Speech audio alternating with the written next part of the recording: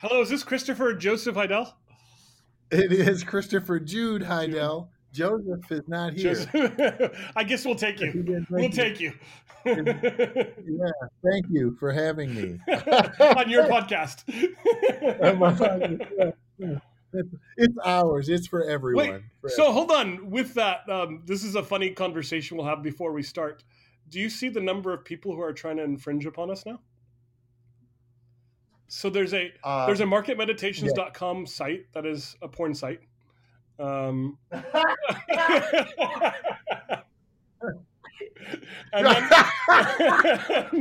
then there's a. Is it any good, Neil? No. Did you check for quality? No, it's not. It's like a blog porn site. Oh, gosh. I guess entry number 8 is about the best place to buy your anal beads. The stuff that I wish I had.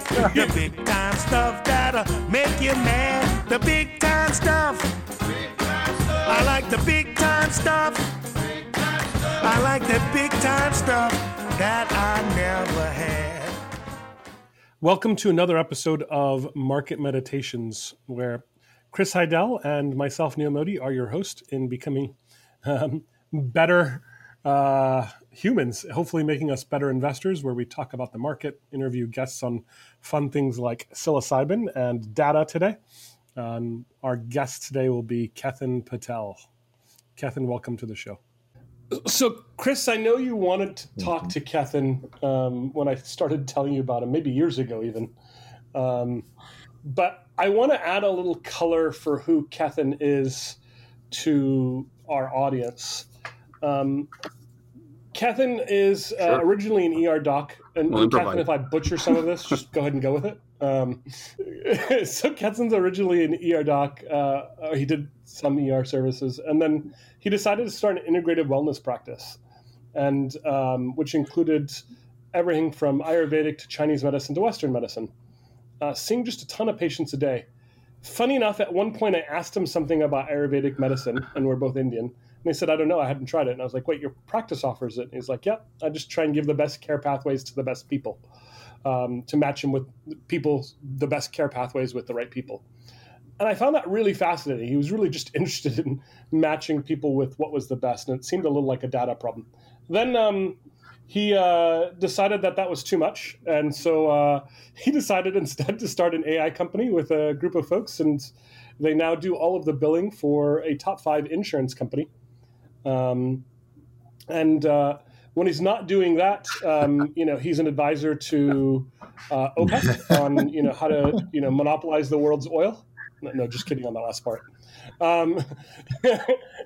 He's building other interesting tools for doctors to interact with patients more efficiently in EMRs. And while that sounds maybe really boring, electronic medical records, it's actually not, surprisingly. And he's I don't know how to use all of these terms, Kethen, so you're going to have to correct me. Psychonaut? He's a Psychonaut. Conscious explorer. Psychonaut, which doesn't mean he's psycho. He's the Magellan of the mind. He's actually building a bunch of... Yeah. He's a Magellan. Like that, Chris.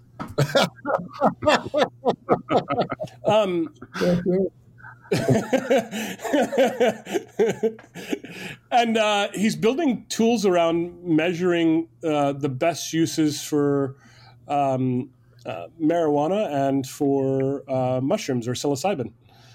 Cannabis, I guess, and psilocybin as well. So, he's just got this wide variety of interests. His wife is an artist as well. Last little piece of disclosure, he's been an advisor to Zoic. He was the first one. At that point, I couldn't understand why he agreed, but he's been helpful to me in my entire journey.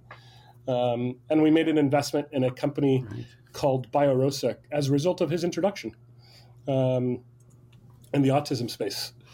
Something we followed for a very long time before we did anything. And so, it is with a lot of pleasure that, today we're going to talk a little bit about Kethen's career, a little bit about data, and a bunch about being a psychonaut in Thank the you. right ways. Thanks for having me.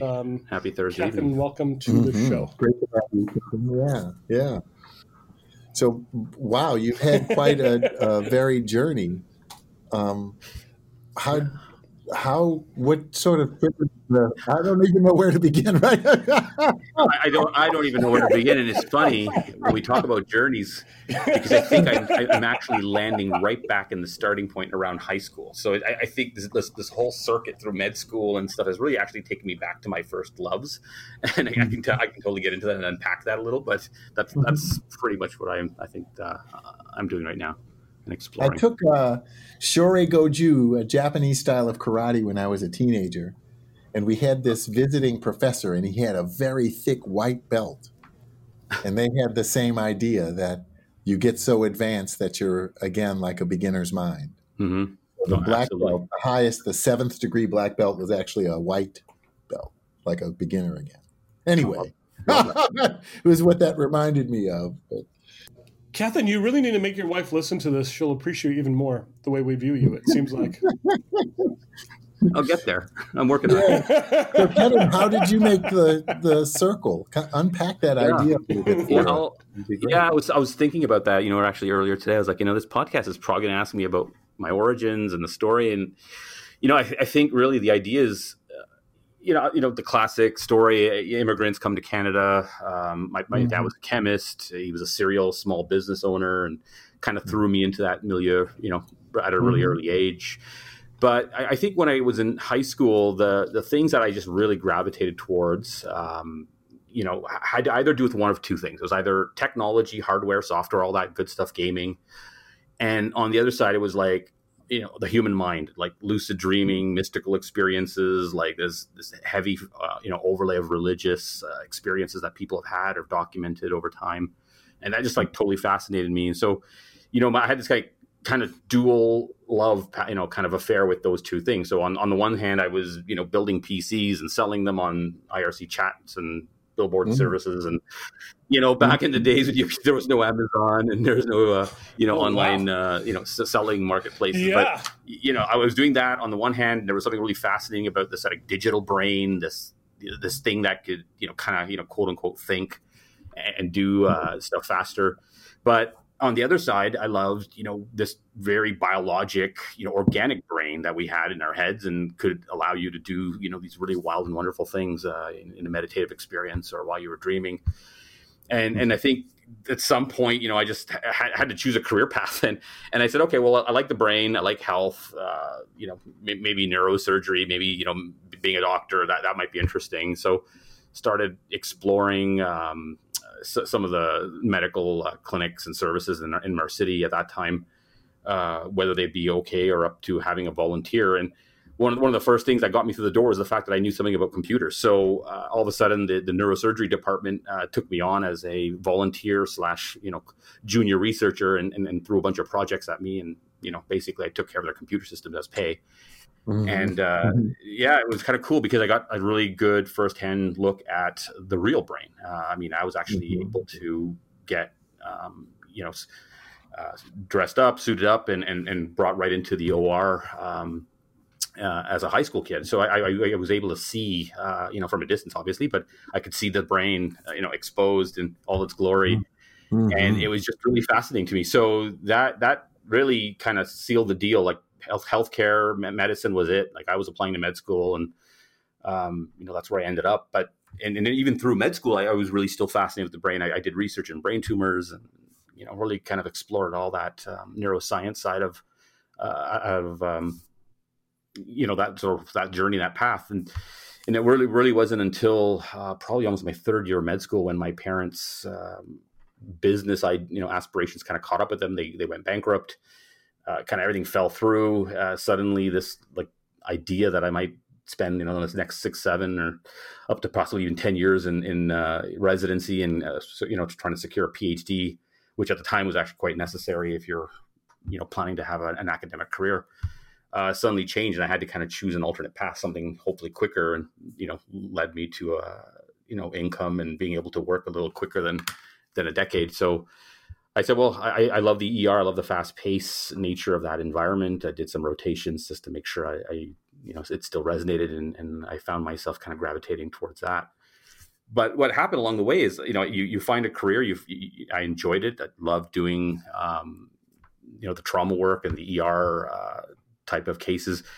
what was really interesting was the humanity that you see in the emergency room. I saw so many patients with drug addictions. I saw so many people who were, overdosed, on the brink of death, just unconscious, semi-conscious, or drug seeking. You see the entire other side of it, which is, the doctor shopping, the people trying to pull a fast one on you and get a quick script for something so they can sell it down the street.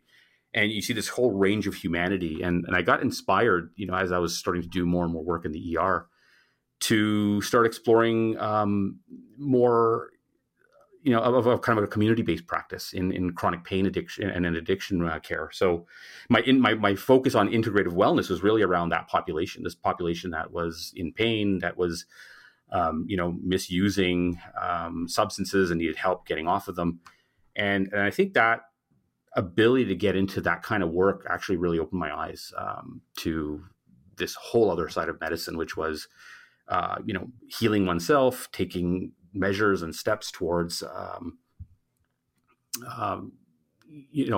of all, healing some of these internal traumas that you come with, finding, better harmony with your family situation, trying to get off these substances, maybe making healthier choices, and all the while needing somebody along the way to give you a substitute, take away the opioid and substitute it for some counseling, substitute it for, acupuncture. And then again, to that point about, Western or, Eastern therapies. I mean, we were using, acupuncture around the ear to stop withdrawal, for some of these patients who came in with opioid. So it was this really cool transition where, you're in this fast-paced environment of the ER, dabbling on the side with this kind of wellness center, and then that kind of explodes, and that became kind of really this huge passion of mine. But all along the way, I mean, technology was really cool, and I was kind of missing it. I mean, I was so involved with computing and software and all this other stuff that I kind of felt that was, now missing in my life. And I felt that this population that I was seeing was also really hard to, really get the full story out of a patient in a 30-minute or 1-hour encounter. There was so much more information that we could get from this population. So, I started thinking about, well, is there ways that, the patient can interact with a digital platform to get some information out of their minds and into a format that, my whole team can look at. And so I really got fascinated with this idea that, electronic medical records are kind of just this, dumb terminal, if you will, in healthcare. They essentially allow you to put your data into them. They're not very intelligent, they're not very dynamic, they don't really interact with you. But if we can make them to be a little more interactive, similar to the way a nurse or a physician speaks to a patient, then we might be able to have, a really rich sort of gathering of information, which then ultimately helps the team, better serve those patients. So, the journey kind of started in ER. It ended up in sort of integrative wellness, saw lots of patients, and, it was really busy work. But all along the way, it was really interesting because we were starting to also learn ways to interact with clients and patients to sort of get, those richer stories from them, and then also use that information, that data to drive better care. So, did that for probably about 13 years on the front lines, and really found myself burning out, loving tech, but burning out of clinical practice. And started thinking, well, there's got to be easier ways to do all of this work. And ultimately started just exploring, people who are, way smarter in the tech world and seeing what they had to say about things like this and technologies like this. And kind of found myself in California at Singularity University back in 2013. Took a 1-week course, which was like TED Med on acid. And you're in a class of like 60, high achieving, keener types, investors, physicians, tech nuts, and we're all trying to sit there and really come up with ideas on the future of healthcare and the future of medicine. And but you're used to drinking from a fire hose, being in the ER. Oh, absolutely. It was, I mean, I think, novelty seeking behavior, right? I mean, that's kind of like what ER guys are like. And I know you guys have mentioned this before on other podcasts, right? I mean, some of the other folks at Zoic come from the ER background, and there's a ton of innovation happening in the ER. So many entrepreneurs do. Yeah. It's really a fascinating cross section. But yeah. Yeah, absolutely. And Ketan, when you were in the ER and you went to integrated wellness, there must have been a difference in that pace, right? It was a different pace in that you had time to explore the dimensions of a person that you really didn't have, in those few minutes in an ER encounter. So you have, a lot of times a person comes in with their loved one. They come with their family members. You're collecting history and these stories about, whatever's ailing them at the time, whether it's an addiction problem or, chronic illness or chronic pain. And you start to really understand the sort of spiral of effects it has on other members of the family, effects it has on their finances. And I think it was just waking up, right, to that story. In the ER, you really, you have to keep be mindful of all those things, but you really get, sort of focused in. You don't have the time. Right. You've got an immediate crisis in the ER to address. Yeah. Right. Was this what sort of these stories and this kind of deeper and more meaningful interaction expose the kind of weakness in the way we capture, with EMR, medical records and things like that? Or did you just feel there was a shortcoming there that you could address? It was. And so if you look at the interaction typically in healthcare with a patient and a provider, it's a conversation. And usually it goes like this: somebody's saying something, the patient's saying something, and the provider's clicking away rapidly, trying to put all of this into the electronic medical record, and spends most of the time in that encounter really gathering data and becoming like the world's most highly paid data entry clerks. And so, yeah, John Milne says that to me, right? I get paid for not for seeing patients, but for filling out charts. And then you spend a big part of that encounter, trying to fulfill documentation because it's necessary for reimbursement. It's necessary for for a medical legal process. I mean, you have to have a copy of your interventions, the choices you made, the supporting information for them. So you spend all this energy and time trying to get this information, but you lose sight of the person who's sitting in front of you trying to communicate to you all the things that are going on.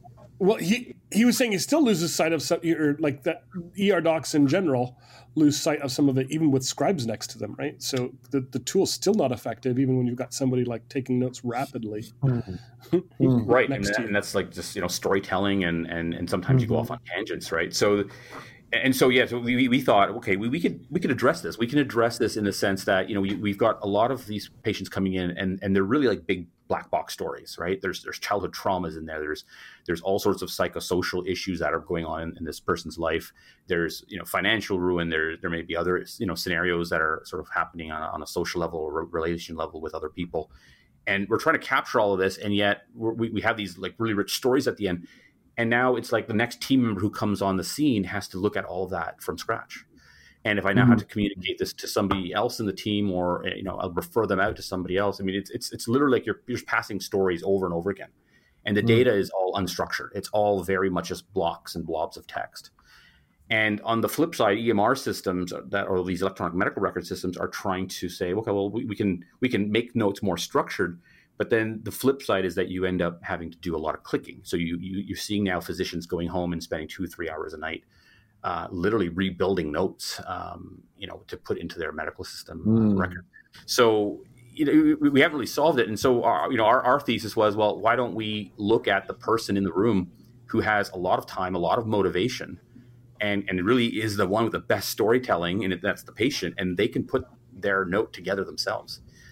And so we built a system that, really addresses this kind of back end and front end kind of problem. So we started building this kind of automation system that allows you to, ask questions the way a physician asks. And if you answer a certain way, it goes down a different path. And then it goes down a different path if if the last 3 questions you asked were, scored a certain way. So we kind of built a system that really addresses that. But we still had another major problem that was not fixed or hasn't been solved, which is the last person that patient had seen, or the last, provider that cared for them has now sent me, a record that has maybe, 150 pages in it, and I still have to read it. So, there was this other problem, right, which is, okay, how about all this historical data? It's great if you can solve this current problem, like proactively from this moment forward, but how about all this historical information? So it was still this like really big set of question marks that were in the air. I had an army of nurses who were literally, sitting there getting these cases off the fax line, and were reading these things, line by line, and highlighting then taking a piece of data and typing it into a computer terminal. And I was like, okay, well, I've automated through, I've basically automated by spending more money. Wait, pause for a moment. Like, I also understood that you saw 80 patients. Yeah, in our center, we had, because we were multidisciplinary, we had, probably around. No, did you personally? Personally, I would see probably around, but probably no more than about 100, but it's anywhere between 70 to 100 patients, and some of them were like a day. In a day. Yeah, in a day. Wow. but the patient's experience in my clinic could span over an hour, right? With different members of the team. So we had a team-based approach where I had set it up so that I really got involved for the thing that you required the MD to do. But we had addiction counselors, we had pain management educators, we had nurses. So again, the patient's experience in our clinic was probably about an hour of FaceTime with a human being, but they were different human beings in that hour. Mm-hmm. So what I essentially did was I kind of just took that sort of supply chain of talent and knowledge and said, okay, where do we get involved when we need to get involved? And my role. So I wondered if some of that actually led you, the pattern recognition of seeing so many patients for so many years on a daily basis, even if it's just for minutes, to verify what it is you think based on what they've told you, or to diagnose, maybe might be the better word. There's got to be a better way, right? Like, half the diagnoses I'm making could be made if I just had them fill information. Was that kind of the genesis of saying, hey, I've got to start to use AI to do some of this. I've got to start to build better programs. Well, I wish I could have chatted with you at that time, because you just succinctly put the whole thing together. Like, that's exactly what it was, right?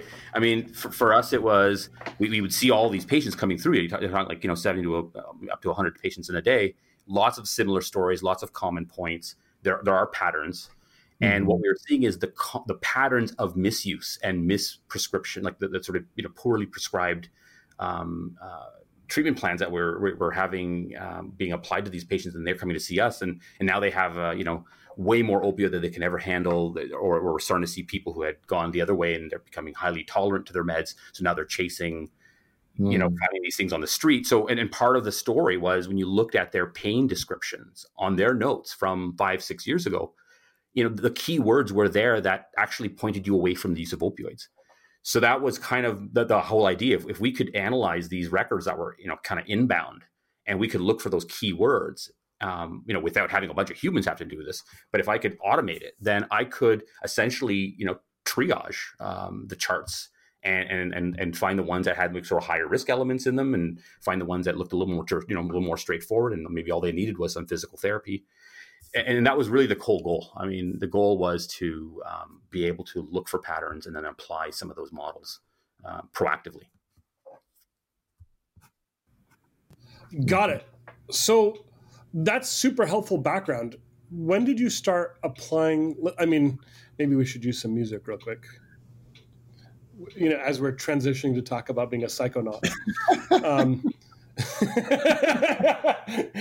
don't think I've ever used that. Built into the program. You got a whole bag of tools over there, Neil. You're keeping secret.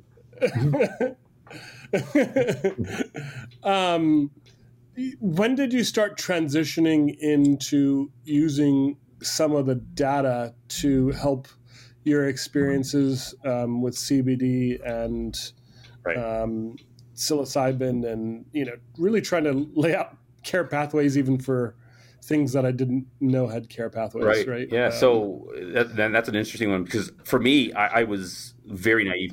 And how did you explain that to your very conservative Indian wife? I mean, let's just go through the entire sequence. Neil's looking for he's looking for help there.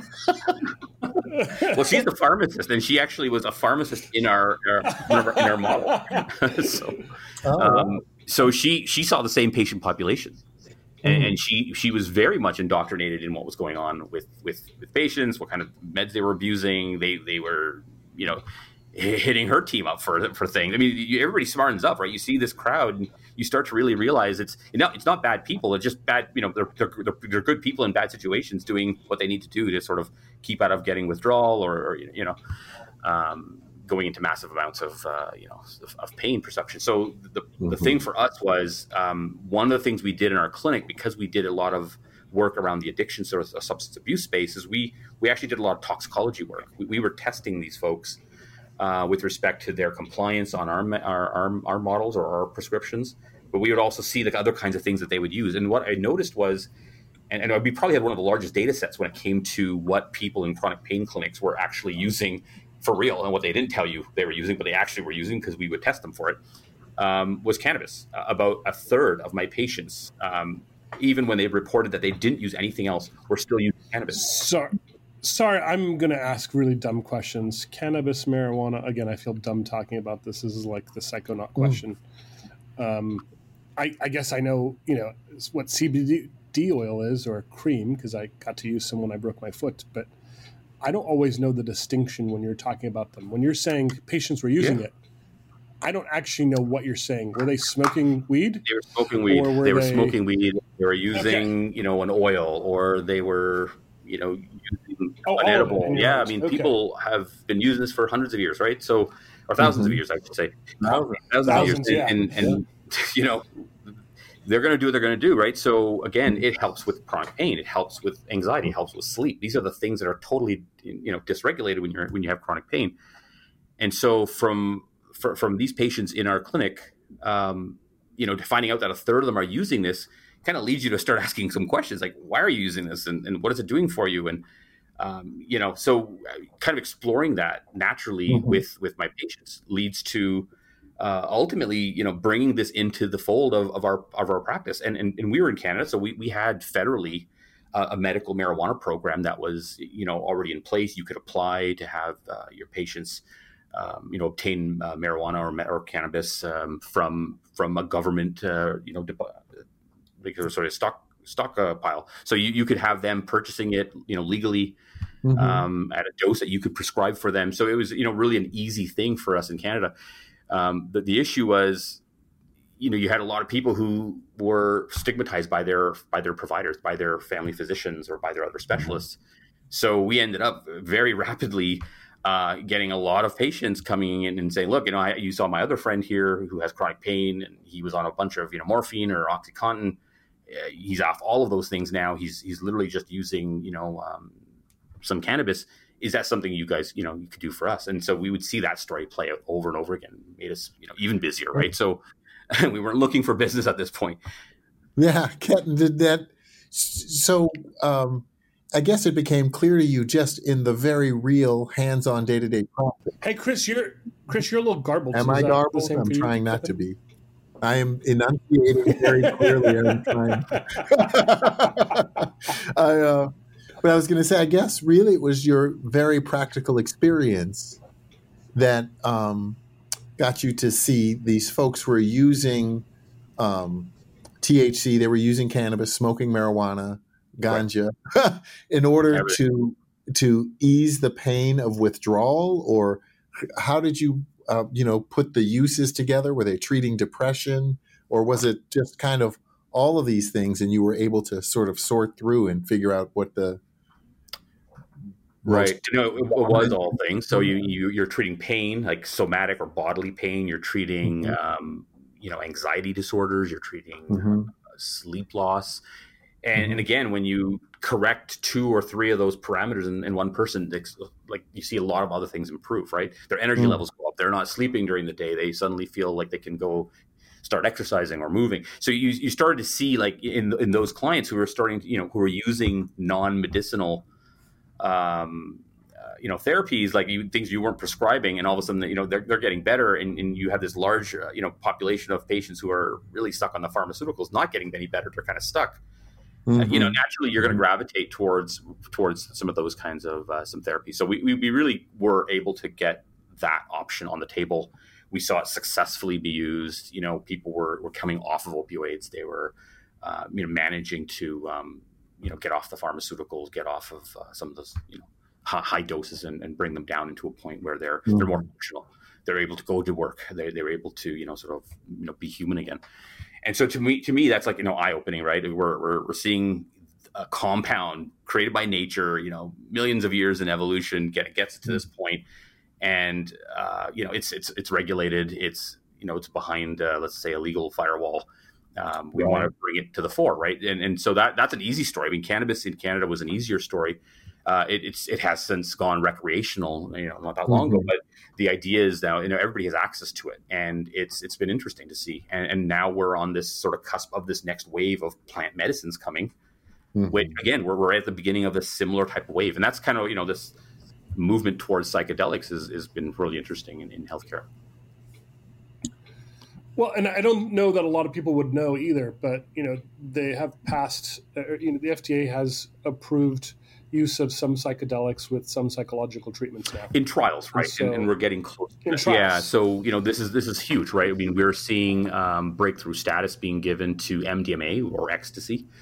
For the purposes of PTSD, and we're seeing in trials, people who have had treatment-resistant PTSD. We're talking, war veterans, people who've suffered some pretty horrendous traumas, physical, emotional, torture, that kind of thing. I mean, within a couple of doses, being off of their other medications or being free of those intrusive dreams and thoughts and experiences. It's pretty profound. And so this has been really interesting to see these things they've been around for potentially, decades for some of the synthetics and for some of the naturals. I mean, psilocybin, there's records going back 3,000-4,000 years that there's evidence that people were using mushrooms for healing. And not only people, Ketan, but some animals too, right? They've found in some records that even deer and some other animals will find or forage for the mushroom. Well, right. I mean, there's this long held theory, and I'm sure it's going to continue to be that way. But the stoned ape theory says that the ability for our early ancestors to have developed language and creative thought may have been linked to their consumption of mushrooms, as they foraged. So again, right, it's this whole idea. You consume something, perhaps it shows you, something abstract or even very concrete in your visual space that makes you think a different way. And so it's been pretty interesting to see how, very rapidly within a few years, we're getting to a point now where, we're already at phase 3 trials that are going to be approved. And, that it's very, very quick after that to get to a point where we have a clinical indication to use something like psilocybin by a family physician for their patient. I don't think that far off.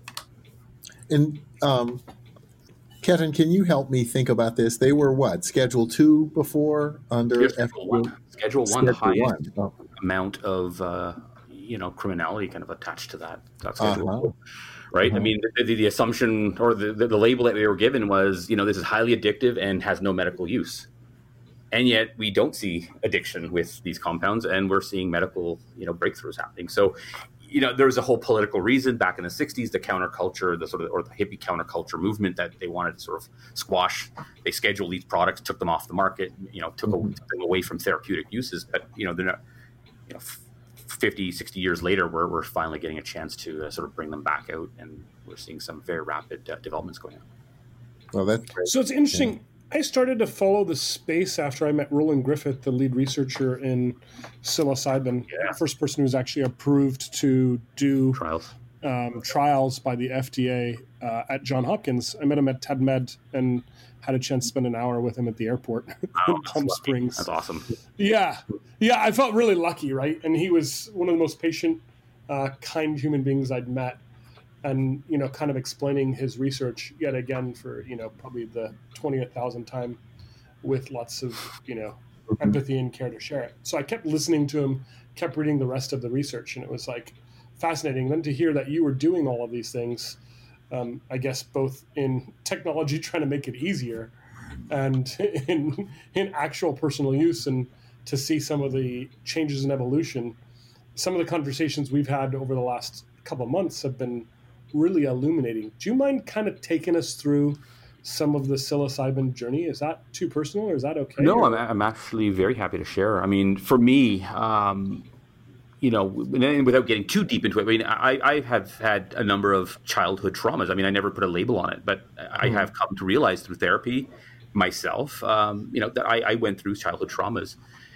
And it, being on the chair or on the couch for, 2 years, working with a really great therapist, we were hitting walls. We're just not getting anywhere. I think my analytical mind always kicks in, kind of wants to sort of, wrap itself around the problem and, find solutions that are really not. I can't imagine that happening with you.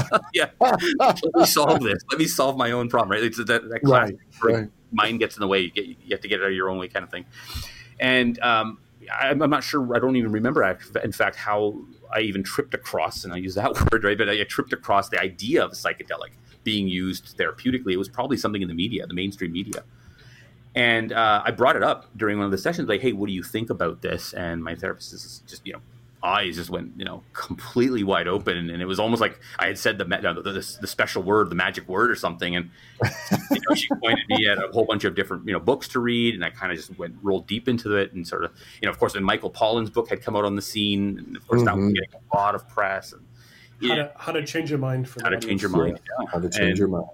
Which is just a great starting point for anybody who's looking to explore this, right? So it was a combination of, I think, hitting a wall with, kind of traditional talk therapy, and being the kind of person I am, just not sort of getting past that analytical side, and then exploring this through, reading, and then getting to a point where you're like, look, I can read 20 more books on this, but if I don't experience it, that there's a yearning, right, to sort of just try this now. I've read enough about all these, folks having these really profound, moving experiences.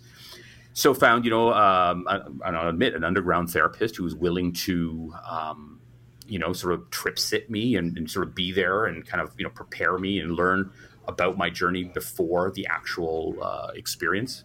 And we used psilocybin. So we used 3 grams for my first trip, which is a pretty good dose. Some people, you will use 1 gram, and some people will use 4 or 5 grams on their first trip. But 3 grams was what we kind of decided. And again, it's all just kind of back of napkin kind of thing, right? You just kind of try to figure out what might be a reasonable place to start. And it was a great environment. It was. It's all about your mindset and your setting. So it's what you're going into it, the intentions you set for yourself, the reason you're actually even there on that, on that day is very important. You have to really kind of, put yourself in that frame of mind. And then the setting has to be, safe. It has to be with a person that you trust. And so this individual who's gotten to know me, was willing to sort of do my first trip with me and sort of, walk me through it kind of thing. So, it's very hard to describe. I mean, it's one of the aspects of a psychedelic trip is that it's ineffable. It's very difficult to use words to describe what you see, but to be able to, in a process of therapy, immediately get to a point where you no longer have an analytical mind trying to get in the way and try to make sense of things and just feel something that was part of my childhood, and just the catharsis and the explosion of just emotions that comes out of that was really profound. It was very much, just like a light year of therapy in terms of just, distance covered. So to me, that was like, okay, now this is real because I've now experienced it. I can read about it. I finally experienced it, but it wasn't just an experience. I didn't just see, geometries and swirling lights like everybody thinks they're just going to see, like nothing but for me, it was, the textural, the visual scapes were amazing. The sounds were amazing. Your heightened sensations were amazing. But then being able to go inwards on that journey and hit that point of that trauma and kind of resolve it or get comfortable with it, that was real. And when I felt that, and in the weeks and months after that, there's always like a residual improvement that sort of comes about. And there's a lot of therapy still to be done after you're through a trip. So for me, that was a solution. This is the thing I'd really love to sort of see more of, right? And get it behind. So. Yeah, Keaton. But Keaton, you mentioned a great thing. I think one of the most remarkable things about that journey is how it stayed with you. Even, of course, the long tail after the effects of the drug itself have worn off. How was that like? You talked about catharsis. Did that feeling of some resolution or something you'd experienced really stay with you for a while after the trip itself? It has, and it has continued to stay. So for me, the moment that you're in the trip and you have that content that comes up and you interact with it, that's the really cool part. It's interactive. And you're interacting with this content, emotionally, mentally, spiritually, you're feeling something. when the trip is done, and I'm apparently I'm a rapid metabolizer. I was done my trip in like 2 hours, and for most people it's like 4 or 5 hours. But for me, it was a really rapid kind of on and off. But once it's done, you have this.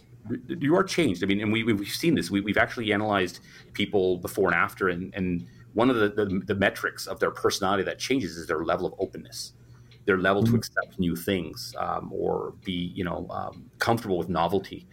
And that's that state where a really great therapist who works with you after your trip, it helps you get through it's what's called integration, right? You're getting through this integrating of the content. And making it about how you resolve some of these things, or how you sort of fixate that new information or learning into your being, and how you kind of move forward from it with that new stuff in your mind. So it continues to go. I mean, we say integration is a lifelong process. It's not just a couple of weeks after a trip. It's lifelong. And it's interesting to see Roland Griffith's data on this. 90% or more of the people who actually go through the program, which includes 2 weeks of intensive therapy, 2 sessions or 3 sessions of receiving psilocybin, where essentially you just go to sleep and you've got headphones listening to easy music, and then 2 more weeks of intensive therapy. 90% of those people had major effect lasting for more than 5 years. Also said that it was as profound as the birth of a child, the first child, or the death of a parent. Wow. So to kind of hear that data really makes you sit up, right, and listen. That was the reason I started kind of doing my own research on it and wondering, like, hey, how does that make sense? How's that possible? Yeah, it's a profound experience, and it's typically ranked as a top 5 of your life, right? I mean, it's right up there.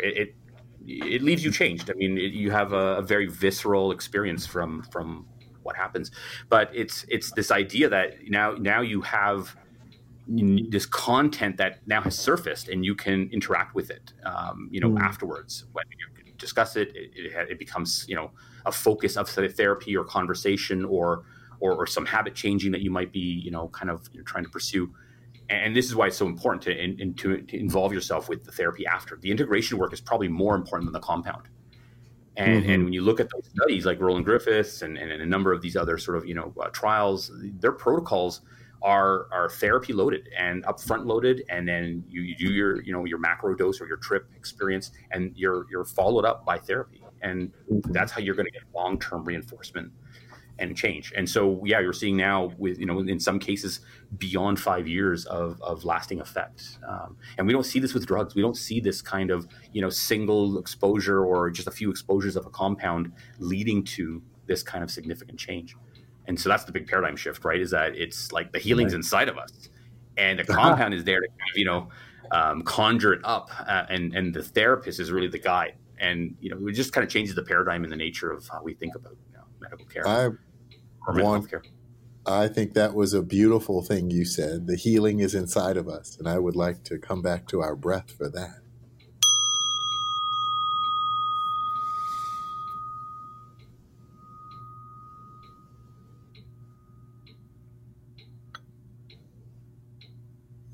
Thank you.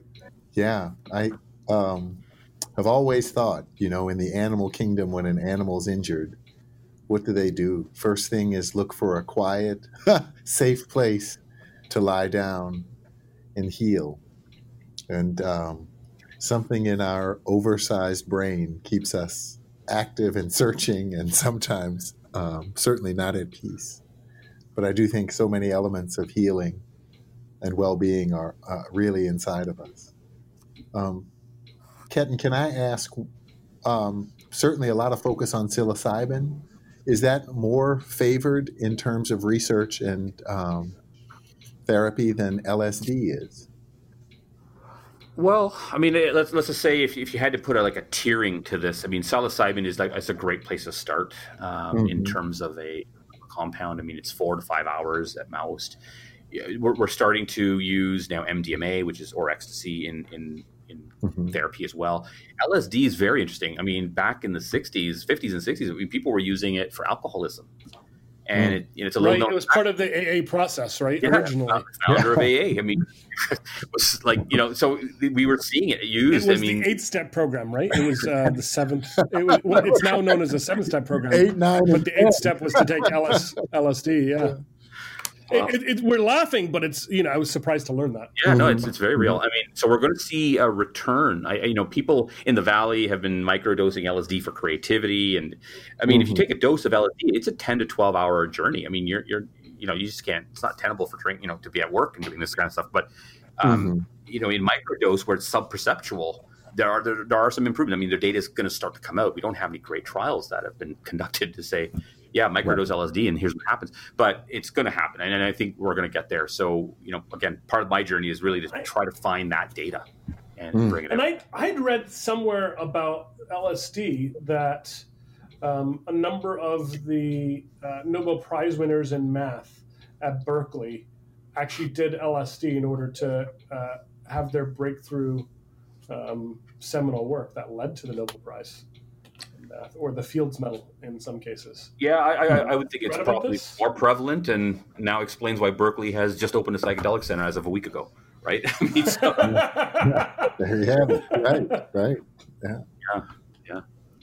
Well, because it was able to, I guess I read the explanation was it was able to give them a different way to look at something they've been staring at for a decade, and suddenly, they had the aha moment and were able to say, okay, here's how something connects in a different way. Yeah, you shift your perspective. And I think the shifting in perspective doesn't just take form in solving some concrete problem or maybe a mathematical problem. It's a shift in perspective in the way you react to things or the way you see it, feel something. And so that's the cool thing about it is that you can go into, 5 different trips and have 5 different outcomes. Again, based on what your intent is, what's maybe at the surface of what you're trying to solve. Do you think that half of, we'll call it North America, over the next decade will have tried something beyond weed, marijuana, or CBD? Half? I really hope so. Very optimistic. 10 years, Neil, did you say? Yeah, I don't actually know what the penetration rate is for marijuana, even though I see a store everywhere in Seattle now. Mm-hmm. Yeah, and again, recreational use is one thing, and medicinal or therapeutic is completely different. But again, when we had our pain clinics, a third were using cannabis. For so I think the idea of a large section of the population, trying at least something as on the introductory side as like psilocybin, very plausible. I think that's going to happen, and it's going to happen in the form of. People getting more accepting of it through media. There's so many. We're seeing cities accept it, right? Portland, Denver, Ann Arbor the other day. Decriminalization. This is legal now. Decriminalizing nature is a movement, and it's falling. Right, the cities aren't going to criminalize it. They don't want to, and for good measure. You said a couple really interesting things to me about psilocybin that got me to sit up just as much as Roland's research. One of them was, which part of the world is my altered reality? Is it the one I'm living every day, or is it the one when I've had psilocybin? Because when I'm on psilocybin, I'm more clear than the altered reality I'm living every day. Do you mind kind of jumping us into that? Yeah, it's a recurring theme that's happened on a few experiences for me where, and again, this is my experience, so I can't speak for everybody, but it was very interesting to come to a conclusion, or at least my personal conclusion, that in those states you're really open. You're not in front of yourself. You're not trying to sort of control the environment. You're feeling. You're connected. And to me, it was really this kind of moment where I started to ask, is this actually the altered state, or have I been living my life the altered state? And it's really interesting, right? Like you come out of a trip experience, and you always have this afterglow. Oh, it certainly makes you wonder, right? Yeah. when I hear you talk about it. Well, it's we're distracted. We've got 1,000 things coming at us every day. Right. We've got, probably poorest sleep we've ever had as a society in, millennia. So you've got all these things happening. How are you at your best? And it's really interesting when your mind is completely unchained and untethered. what you're experiencing there is like you're highly connected. You're really, really, you're seeing things in a really different way. You're shifting your perspective. Is that the altered state? I mean, and so that's kind of the kind of question that kind of comes up over and over again when I get into an experience like that.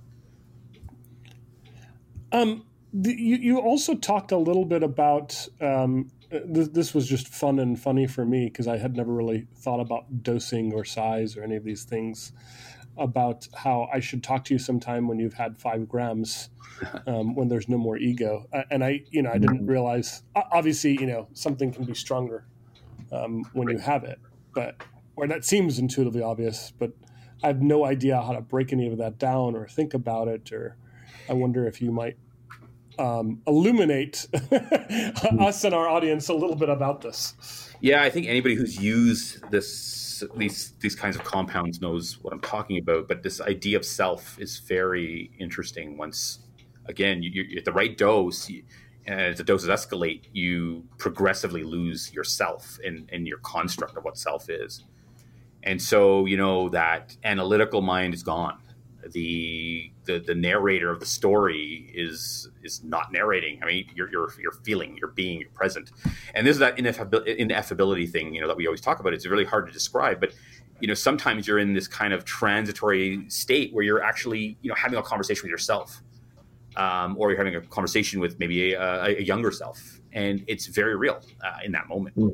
So this ego death or the loss of self or the dissolution of self, you're going to hear it in different ways from different people, but it's a very profound thing because it's literally you getting out of your own way, and now somebody, if you're having a conversation or you're exploring a thought or you're exploring a feeling, it's really raw, it's real, it's true, and that's that moment when therapy can actually happen, right? Because you've taken it all, you've left your skin sleeve at the door, and you're just there. Yeah. This is the mycelia connecting you with the world. Huh? You got it. Mm-hmm. Yeah, connection is there for sure. Yeah. I'm so appreciative of just getting a chance to learn and hear from your brain, and maybe the less of you or less ego portion of you, or I don't know.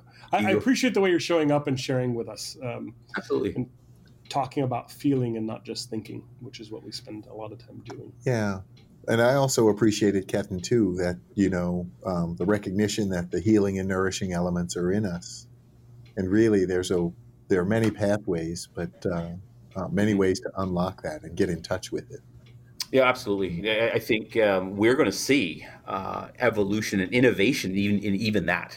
So, when there's a whole camp of psychedelic therapists who believe that the mind is self-healing. It's gonna do what it needs to do. Just leave the person alone, let them sail, right? And then there's this other camp that's like, we can direct, and we can bring attention to some problem areas or problem zones that they want to sort of address while the mind is open. And it's very divided. It's a very heated conversation sometimes in a room when you're having two different camps. But I think there's going to be some innovation in this in terms of being able to go in with intent to heal a very specific problem. And it's really funny because the shaman have been doing this for thousands of years, right? In ayahuasca ceremonies, the shaman is involved in your healing process, perhaps even taking ayahuasca, which is a brew in the Amazon. But the person's there exploring your problem with you while you're in the state, while they're in the state somewhat. And, these sessions can last 10, 12 hours, but you come out of it with a very profound change. And people will always tell you that, ayahuasca is the big or heavy hitter. You save that one for later. you work your way up. Dip your toe first. No, it was this will sound a little strange maybe, but, I got a chance to meet Joe Tafo as well, the lead researcher on ayahuasca. Cool. And, I got a chance to go hear him speak essentially, right? One of the things he said that was really interesting is there are so many ways to achieve the really interesting state. And he started listing, holotropic breathing, meditation, right? Ayahuasca, psilocybin, EMDR, he just went down this massive list. And he said there are 20 different ways to achieve a state that will allow you to set aside a little more of your ego and find a little more peace. And it's a question of finding the right one for you in order to be able to connect to that. And I'd done some of the holotropic breathing stuff with going to a Wim Hof seminar and, jumping in to really freaking cold ice water. Very powerful stuff. Yeah. Holotropic breathing is a very powerful way to induce a non-ordinary state of consciousness or an altered state. So, again, it's not illegal. It's completely accessible. It's something you can learn, something you can do. So it's there. Yeah, but sit on the floor against a wall. Here's our disclaimer from our attorney. If you do the holotropic breathing, yeah, lying down is good. Or lay down with your head elevated a little bit. Yeah. But you're right. I mean, we're going to see, I think, a return to these other. I mean, I always say there's a great technology we've had it for thousands of years. It's called mindfulness meditation. Let's get that going again, right? I mean, it's technology that works. It's been in development for many years. It's got no patent on it. It's completely right. We need Eugene to start working on that, right? Well, and it's nice too. Well, and it's being shorn of the whatever religious trappings that may have turned some people away. Right. Yeah. Yeah. So becoming a sort of real secular therapeutic practice that people can engage in. Absolutely. Mm-hmm. Kathleen, thank you for joining us today. Hey, thank you for having me and exploring this. This is, again, like I said, this is for me returning back to those mystical experiences and religious states that, those things that I was exploring in high school. That's the circle, right? This is the full circle return. And the tech side is just, let's go and learn more about all of this and have great stories and really objective stories to tell. Chris, can we end with the bell? Absolutely.